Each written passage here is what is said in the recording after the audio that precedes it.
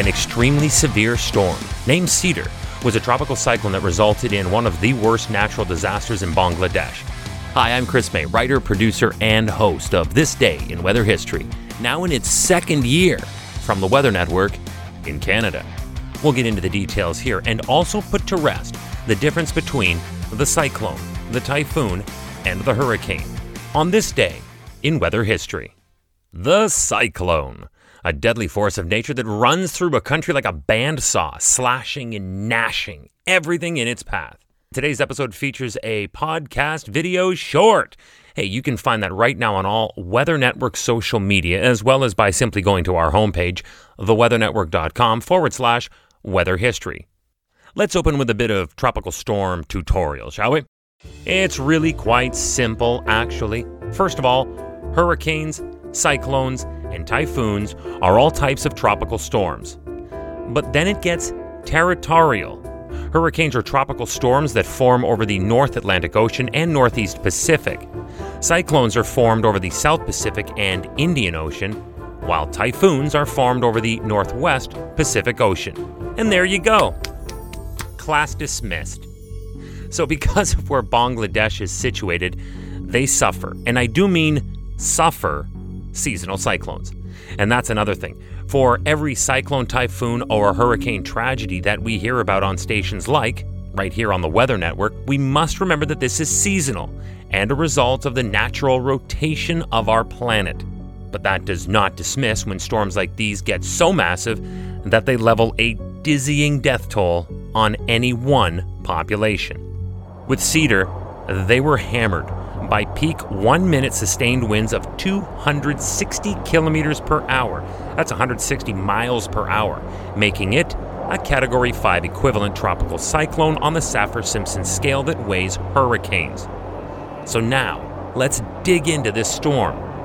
Cedar eventually made landfall in Bangladesh on November 15th of 2007, this day in weather history, prompting large-scale evacuations.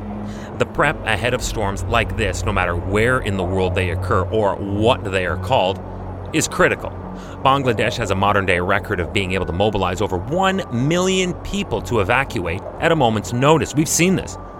It's as impressive as it is necessary. And thank goodness it worked for this storm because the damage was extensive. Coastal districts of Bangladesh faced very heavy rainfall out ahead of the actual impact of the cyclone. And storm surges reaching up to a height of 3 meters, that's almost 10 feet, while the larger cities of Patuakhali, Barguna, and Jalokati district experienced a surge of over 5 meters, closer to 16 feet. But because surge is most deadly and destructive along coastal areas, it triggered panic in the massive fishing community.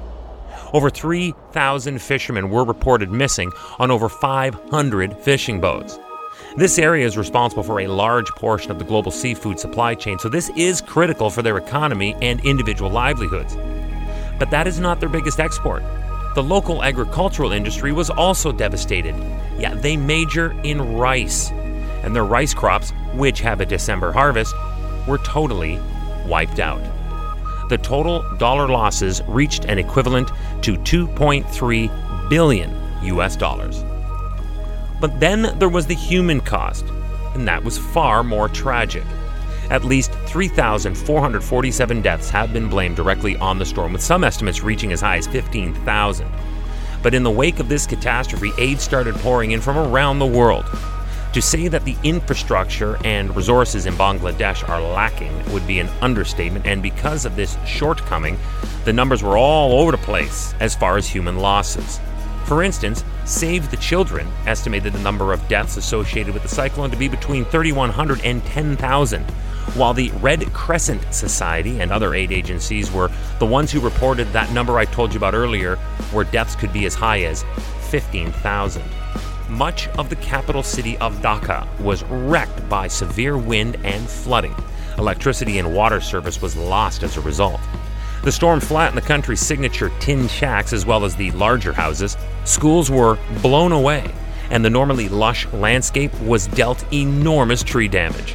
Close to a quarter of the World Heritage Site Sundarbans was damaged, and experts estimated that it would take at least 40 years to recover.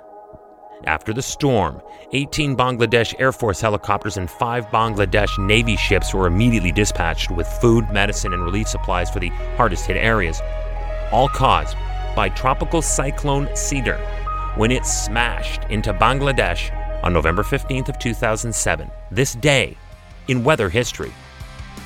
Tomorrow is November the 16th.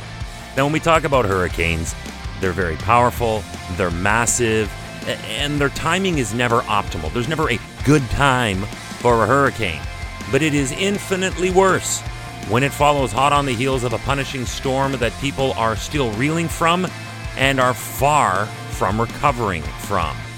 That's what we're talking about here when Hurricane Eta hit, and then less than 2 weeks later, Hurricane Iota.